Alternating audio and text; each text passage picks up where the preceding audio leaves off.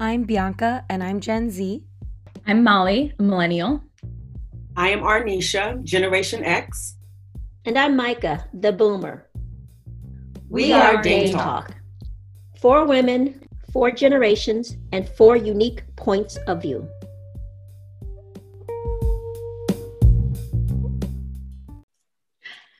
All right. Hello to all our listeners. Thanks for tuning in to today's Dame Talk podcast. Welcome back.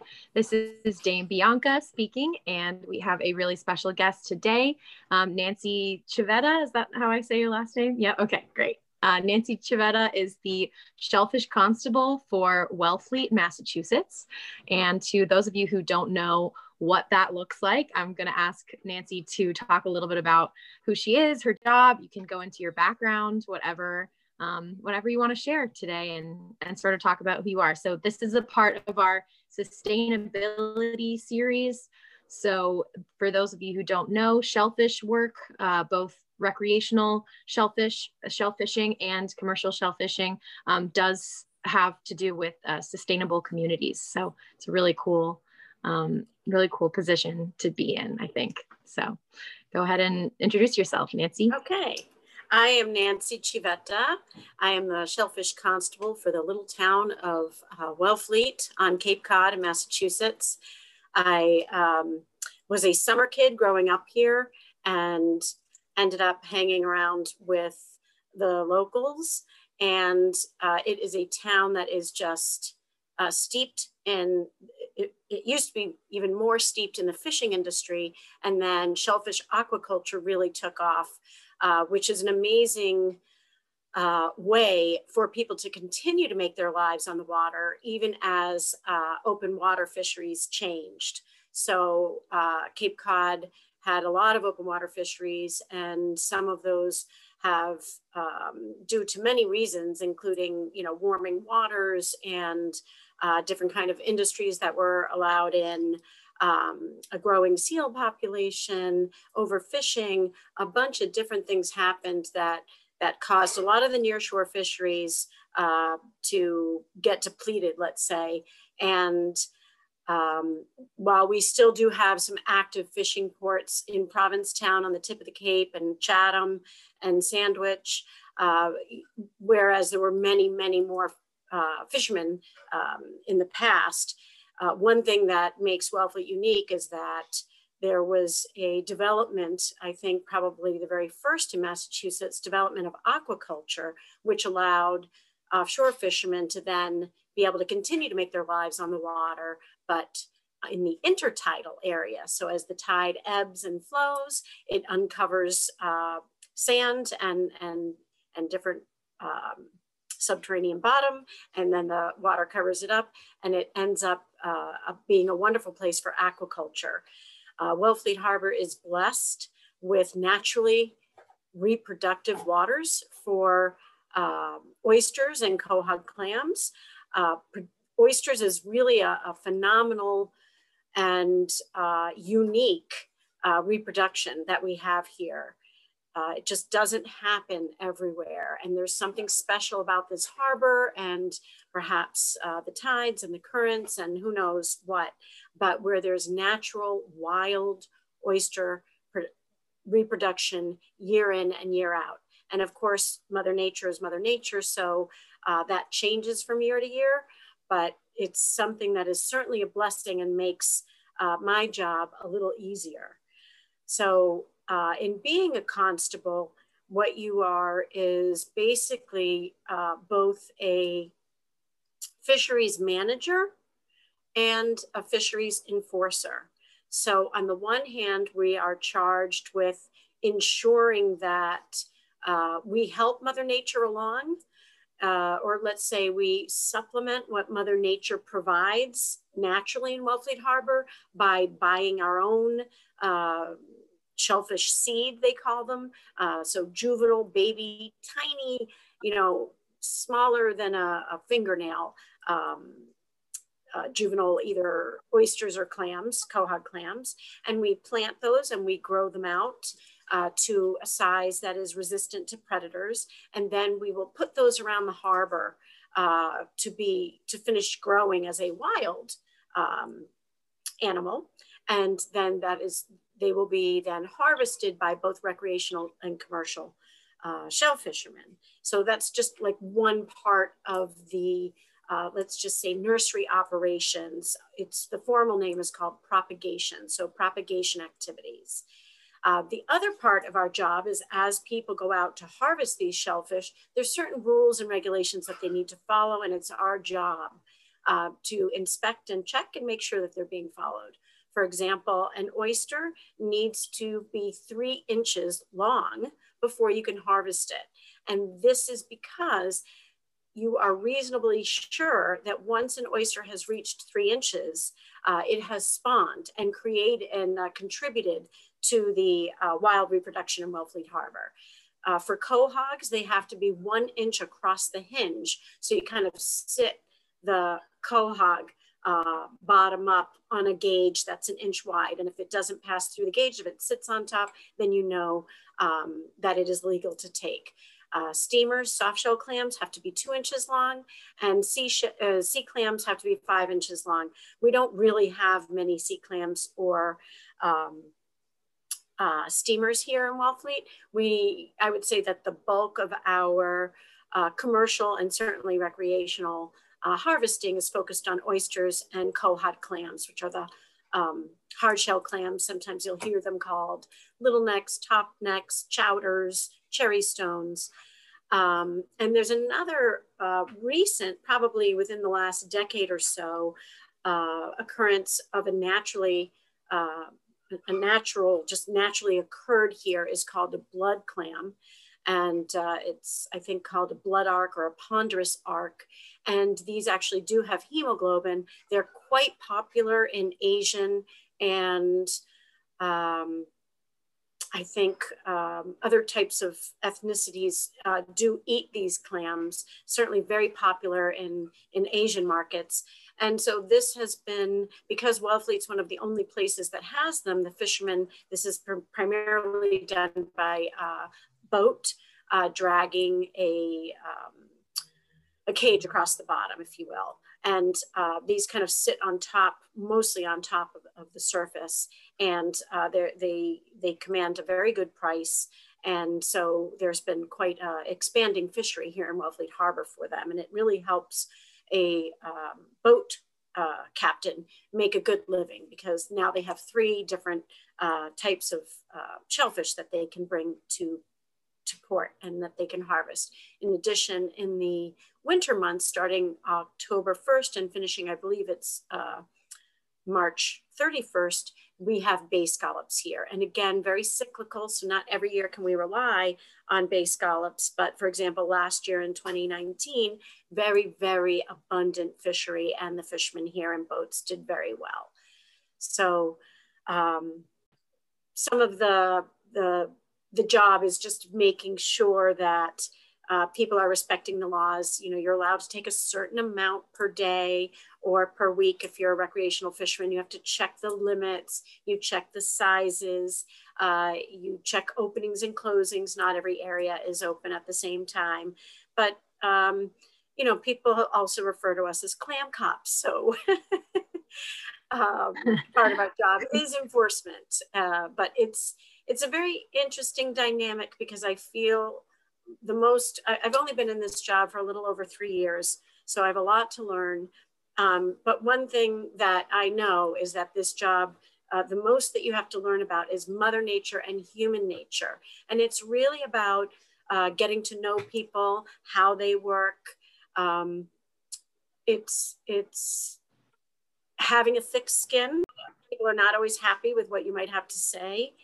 And it's also being a good listener, because I work with people that have been doing this for decades, sometimes for 30, 40, 50 years. So I certainly, as a newcomer, have so very much to learn. And then with Mother Nature, you know, never predictable. We're always trying with weather reports and forecasts and whatnot. We're always trying to stay a step ahead, but honestly, you know, you are always you're always beholden, let's say, to Mother Nature. So there's a lot to learn there, and trying to keep a step ahead, or at least in sync with her, is really important as you explore what your job is. That's fascinating. I actually didn't even know that your job existed. So I have so many questions. First of all, what was your career path to get you to where you are? And was there anything special that you studied in college in order to help you take on the role? I would say that I have a very uncommon path towards this job. I didn't study marine biology. I was a psychology major. I ended up moving to Italy because I had done a year abroad over there, and really kind of specialized in communication. I'm bilingual. I speak Italian fluently, and then when I moved back to the States, I ended up starting my own business in public relations. And through there, I started to work with chefs, and I got involved in the sustainable seafood movement right when it was really coming into being. So I ended up working with different, let's say, non-governmental organizations, so aquariums and other sustainable seafood organizations. And through that work, they always wanted to kind of work in sync, if possible, with fishermen, because again, you learn what you need to know about what happens on the water through people who spend their lives out there, not behind a desk. So the smart thing to do is to kind of partner with fishermen so that you can learn and try and make good choices along the way.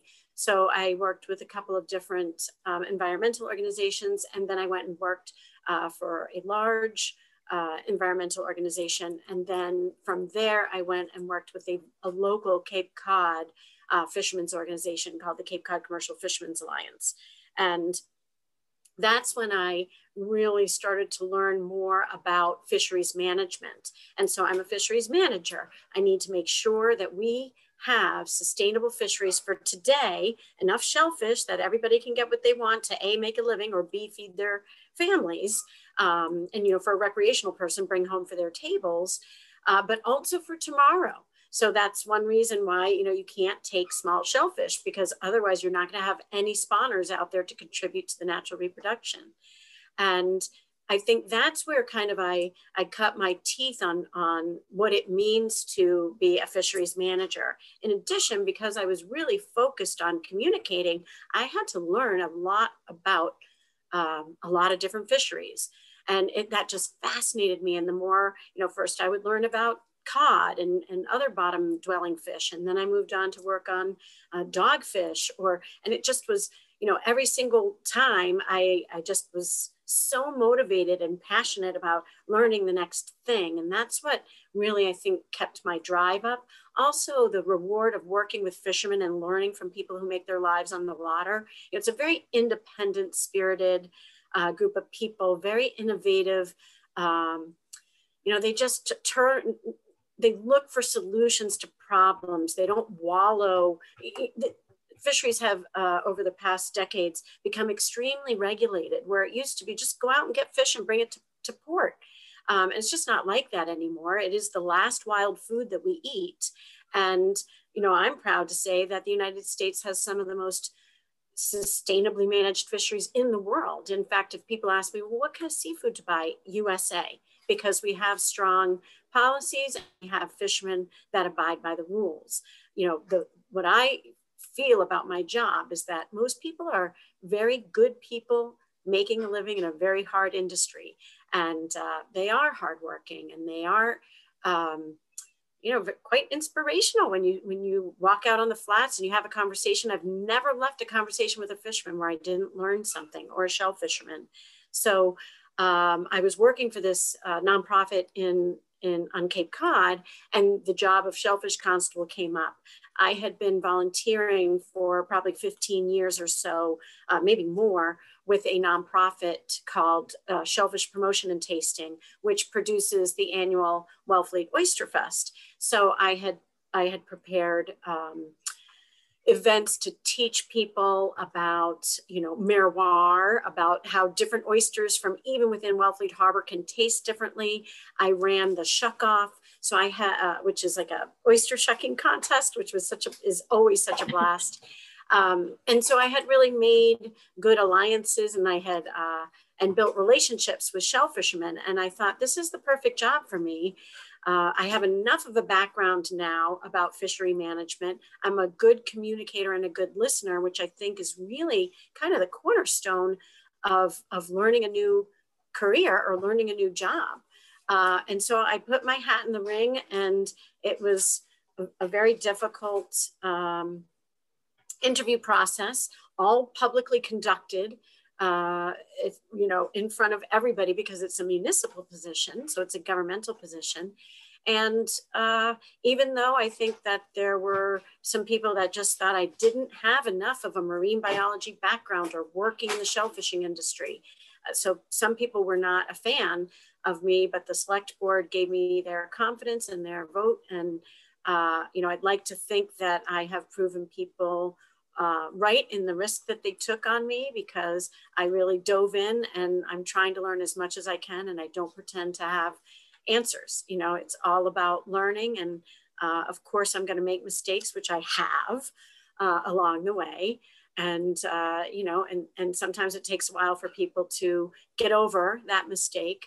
But by and large, I find most of the fishermen that I work with, they'll give me a piece of their mind, which I deserve, and I'll learn from that. And then, I think once people get it off their chest, and I'm out there still busting my hump and really doing everything I can for the industry, I found most people do come around, and they're grateful, or let's say interested at least to work together again. But you do have to have a very thick skin. And it's good to have people with whom you can just kind of vent and let it out. And I have an amazing two people that work with me. The assistant constable is Johnny Clam Mankiewicz, and the deputy constable is Chris Manula. Chris has been on the job, I think, 21 years, and Johnny 16. So it's just amazing to work with two people who have such an experience, a very deep, rich experience in this town. Both for, the propagation and for the, just the culture and the traditions in this town. So I have great teachers and mentors in them, and it makes it, we have a very safe family, the three of us. And I just want to jump in here really quick, because I don't think our listeners would know sort of the significance of the fact that you talked about the Wellfleet oysters, specifically how there's wild communities. I think correct me if I'm wrong, Wellfleet is the only shell fishery on Cape Cod that has wild oysters. Is that true, Nancy? I'm not sure if we have the only wild production. I believe that there's other towns that also have wild occurring shellfish, but we are the harbor, I would say, that lands the most wild oysters. We have a year-round commercial and recreational fishery for wild oysters, which right. No other town in Massachusetts, at least I believe, does. So I think we're the only year-round place in Massachusetts. And we also there's definitely what? I was just gonna say, there's definitely some special sauce in Wellfleet. I wanted that to be clear to everybody, that there's something really interesting going on with all of this stuff. And I didn't know anything about shellfish before I moved to the Cape. So hearing all of this and learning this from people like you has been really magical, truly, because even my mom, she grew up in Panama, the country, and she had heard of Wellfleet oysters. So it's just really cool to me to be able to work with that stuff, Yeah, and I mean, I will absolutely agree with you. There is something special about Wellfleet oysters. They have been in commerce for 400 years. You can, way back in the 1800s, they were being served in Paris. They have certainly cultural heritage that makes them stand out. And then there's something special about the waters here. I mean, we have a 10 to 12 foot tidal exchange every day, twice a day. So you're bringing all this nutrient rich, clean water into the harbor every day. So these oysters grow prolifically here. And there just must be something special that people recognize them as tasting different from other oysters. And certainly, being one of the very first aquaculture towns in the Commonwealth, the amount of oysters that was produced here, I mean, we're not number one in aquaculture anymore, but I think we produced 10 million oysters in 2019 or 2018, wow. Aquaculturally reared. So farmed oysters, 10 million, we're a town of 3,100 people. So it's quite amazing. We are number one in the state for shellfish landings in the Commonwealth. And that includes everything from brood clams and quahogs to bay scallops and oysters and everything in between. But these are all species that are managed by the town. And it's a pretty big weight to carry on your shoulder, to know that you're in charge of making sure that this is successful today as well as tomorrow for future generations, for the young kids coming into the industry. Yeah. So, and you're making me hungry actually, because I love oysters, and I actually know the Wellesley oyster. Now I can make the connection, and it is delicious. Like really, I really want some now. But I wanted it from my perspective, and fishermen, they call them fishermen. It's like mostly male dominated industry. And you, I don't know about the constables in Massachusetts, if that's also more male dominated. Can you touch a little bit about you being a woman working in this industry and having, any challenges from that perspective? Well, I am the first female constable for Wellfleet, but I am not by any stretch of the imagination the first woman to serve in this position. There's a woman who served in Chatham many, many, many years ago, and I'm embarrassed that I'm forgetting her name. But currently, there's a woman there named Renee Gagne. There's a lot of female shellfish constables on Cape Cod, and so it's great because when I first started the job, you just knew, and I do reach out to them very often. And really most of the time, I'm reaching out for technical questions, not for female and a male dominated industry questions. Sometimes that comes up, but I have not really, I guess I'm just somebody that I'm just going to let it go. You're going to run into people that maybe don't believe that a woman should be in this job. And my feeling is, okay, if you don't want to recognize me, I'm just going to, let you be. I'm not going to antagonize you. I'm just going to do my job. And so I just try not to take that stuff to heart. I've never really felt that I've been discriminated against or treated poorly because I was a woman.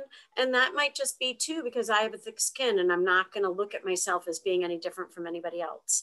But it is the first female in Wellfleet, and I'm proud of that.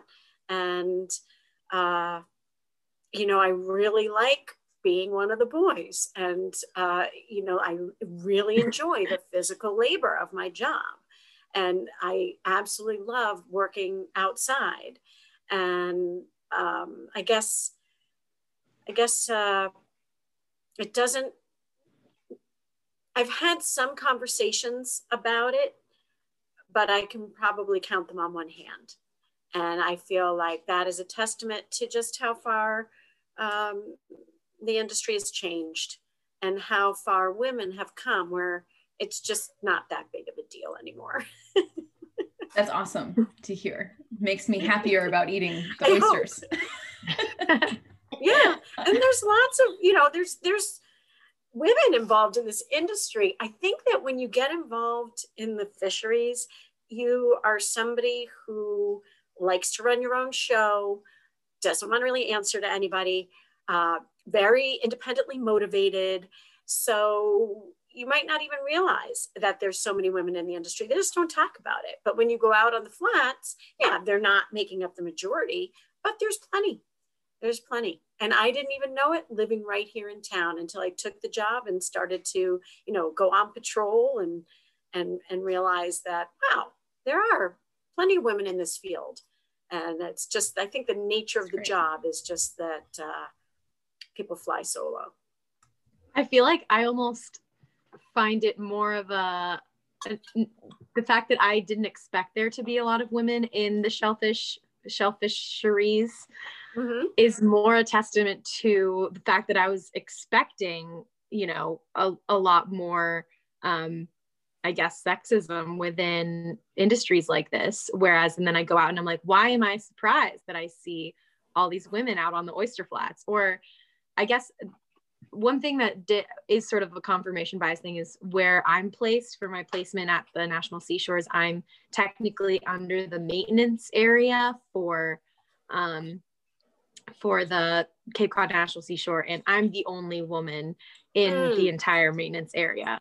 But what's funny is I didn't really think about it for the first couple weeks. Like I didn't think too hard about the fact that like, oh my God, these are all these men and it's just me. And that's also, I think, a testament to how well I've been treated at my job. And I wonder if part of that is because when it's a lot of physical labor type work, a lot of it, I think, has to do with, can you just do it? Can you do the work? Are you able to complete your assignments? Are you able to be out there and getting stuff done? And if I am, people don't blink an eye at the fact that I'm a woman. Right. So that's at least been really nice to feel like I can prove myself just by doing a good job.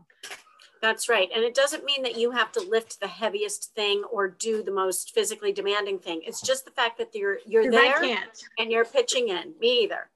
I'm kind of a small girl. I think I'm stronger than I am. But the truth is I'm out there and I'm pitching in, and I'll be the first one to sweep the deck of the boat. You know what I mean? I love all the dirty work, frankly. And so they're very happy about that. I'm also a neat freak, so then they laugh at me, but like and maybe I do all the jobs nobody else wants to do. I have a question about wild versus farm raised, because I'm going to the grocery store all the time and I'm like, I think I should be getting the wild stuff, not the farm stuff, right? And so I don't know if that's marketing or if that's just my own, how so I'd love for you to kind of share how we should be thinking when we're shopping as consumers. So I think that, it's hard to talk in like, oh, always buy wild or always buy farmed. The truth is that shellfish are natural, they're filter feeders. So they are cleaning our waters, they're cleaning our estuaries, and, farm shellfish of any kind is an amazing, great choice. Absolutely.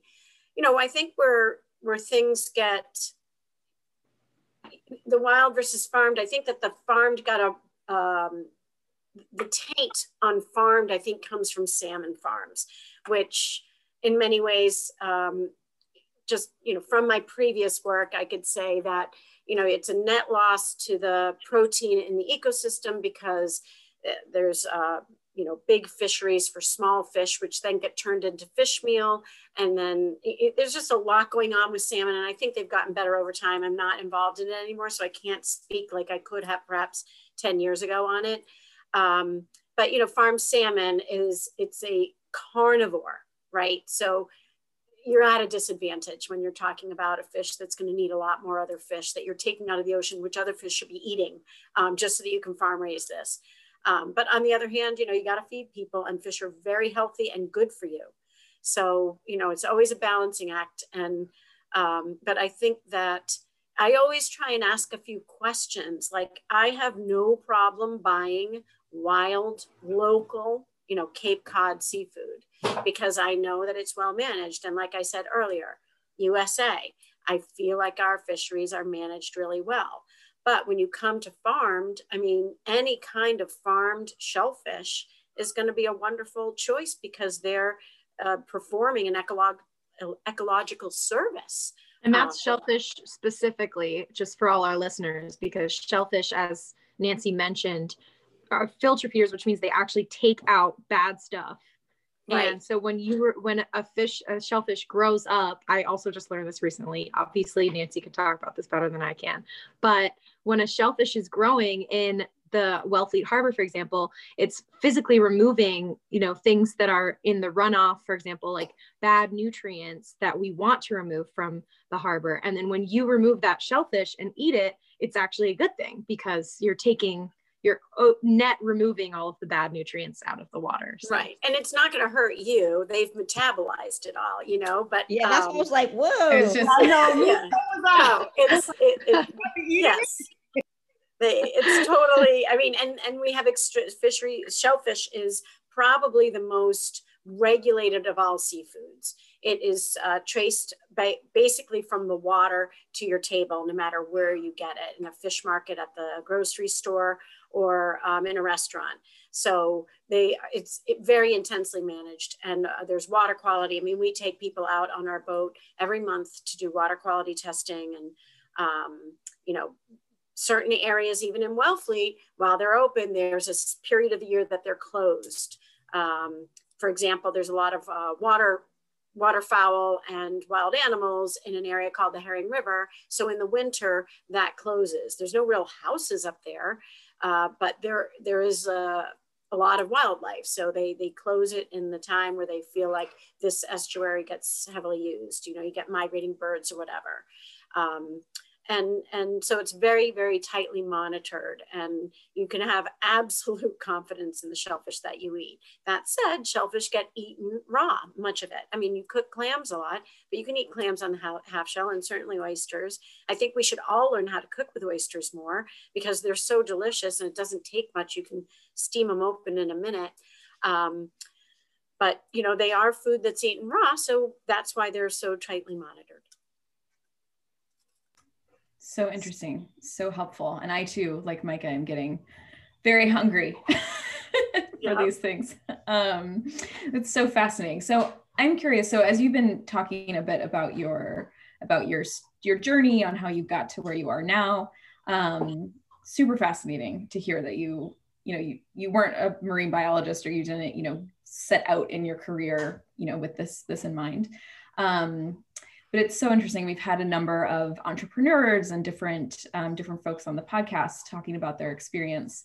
And I always just kind of hear some of the same kind of tips around, like, you mentioned listening, communications, learning, all of those things as, things that helped you get to where you are. So I'm curious if you have, along with those, if you have advice, or if you have, tips on, I don't necessarily want to call them skills. They are skills, but they're also just the things you do, every day, that might be helpful for listeners to think about, regardless of industry or focus. I think, everybody's talking, follow your passion. Well, I don't know. I didn't have any singular passion, but when I got excited about something, I did it. And I remember hearing that, I forget what it was called, but it's just like, you're constantly exploring new things. So I would say if something excites you, follow it. And then maybe you're going to encounter something else that's going to excite you, and you're going to deviate from that and left it. That's what I did. I never knew what I wanted to be. I never had some drive. I'm going to do this in life. But boy, have I had a really good time exploring so many different potential careers. For example, when I moved to Italy, when I very first moved over there and was studying, I was like, I am going to learn 7 languages and be fluent and be able to talk in any country in the world or whatever, Wow. And then I just fell so in love with Italy, I could never leave. And then I got involved in sporting events, believe it or not. I worked for World Cup 94 and the Olympics in Atlanta. This is amazing. I am going to just be a part of these amazing international sporting events for the rest of my life. Oh no, hold on a minute, because now I'm going to go do this. But I think following things that get you excited, it just rounds you out, right? You're just, a bit about a lot of different things. You don't have to be, there's a place for everybody in this world, right? You do need people that have extreme depth of knowledge on one things. I mean, that's why we go to specialized surgeons for things in medicine. But, there's just nothing wrong with following what gets you excited and then letting that take you to the next thing and the next thing. And maybe you're going to find something, you're going to settle into it. Like, I have no intention of ever leaving this job. This is it for me. I love that I live in the little town that, as far as I'm concerned, I grew up in, because I really moved all over, never really had, never went to the same school for more than a few years, never lived in the same house for more than a few years, just moved, but Wellfleet was my constant. So, every summer we were here. It's the place that I know people have known me since I was a little kid. So this is my community, and I feel so good about having found a rewarding job here. But it's really important to get out there and explore. And if that ends up bringing you back home, great. And if it takes you a place where all your family comes to visit, like me in Italy, that was really fun too. So I don't know. That's awesome. That's great. I love the idea, because I'm constantly, the dames have heard this before, but I'm constantly thinking about, well, what am I supposed to be doing? I'm so interested in so many different things, and I've got a lot of passions. And so that kind of framing that of like, maybe it's not so much about following your one specific true passion. It's about following what gets you excited. I like that framing. I love that. And this idea of exploring, and wonderful. Yeah. Sounds I have great. a couple other things I can say about that. So, if you are doing something that gets you excited, it doesn't feel like work. And that is a double-edged sword, right? I work a lot. I work a lot more than you do. I mean, I'm just kind of a workaholic because I love it. I always want to do one more thing. Oh, I just want to try and do that. The other thing is that as you kind of chart your waters in your professional career, I think that you need to kind of have a balance of like spontaneity, go get it, try something, take a risk, and then some thoughtfulness, like evaluate, make your list of pros and cons, be a little thoughtful about it. But that's been my approach. Like, I really like just sometimes diving into things, but it's always good to just like take a minute with yourself to get centered, really think things through, ask yourself questions, make your pros and cons list so that it becomes even more evident, like you have like a little backup to that passion, or you see a different door open for you. That's great. Yeah, that is, I think, putting in the thoughtfulness, right? So it's like, don't go full charge ahead, wait, because at the end of the day, people have to make a living, right? And so I think that's when the thoughtfulness comes in. Can I do this and afford my life? That can help with your decision process. So I think that was great advice. Thank you, Nancy. That was. Oh, you're welcome. It's a good way to wrap it up and really like give our listeners something to think about. Your discussion has just been fascinating to me. I've learned a lot, and also just how you, like Molly said, how you came to be where you are now.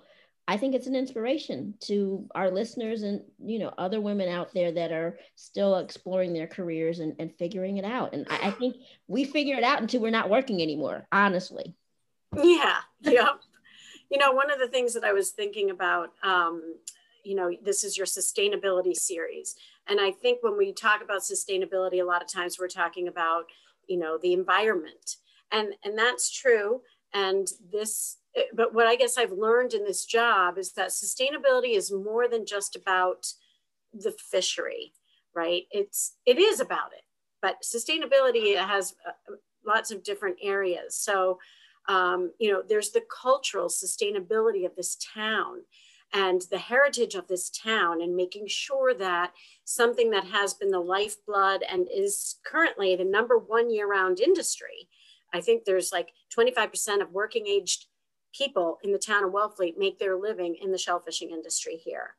So, that cultural heritage, there's also the sustainability of making sure that this is a job and a way of life for people moving forward. And that goes hand in hand with like economic stability, because sustainability, because this town is heavily reliant on tourism, and we can be grateful for that. But when you look at the kind of makeup of the town, you want to make sure that you have a year-round way of making the town whole, vibrant, economically sustainable. And shellfishing is the primary source of that. And then I think just, social responsibility here, and making sure as we look forward, our whole economy and this way of life is built upon clean waters. So, we have to be socially responsible in how we manage not just the shell fishery, but how we allow development, how we treat our wastewater, how we allow people to put revetments in. I mean, this job touches so many different facets of decisions that are made in this town. And this social responsibility is really important to ensure like the sustainability of the town overall.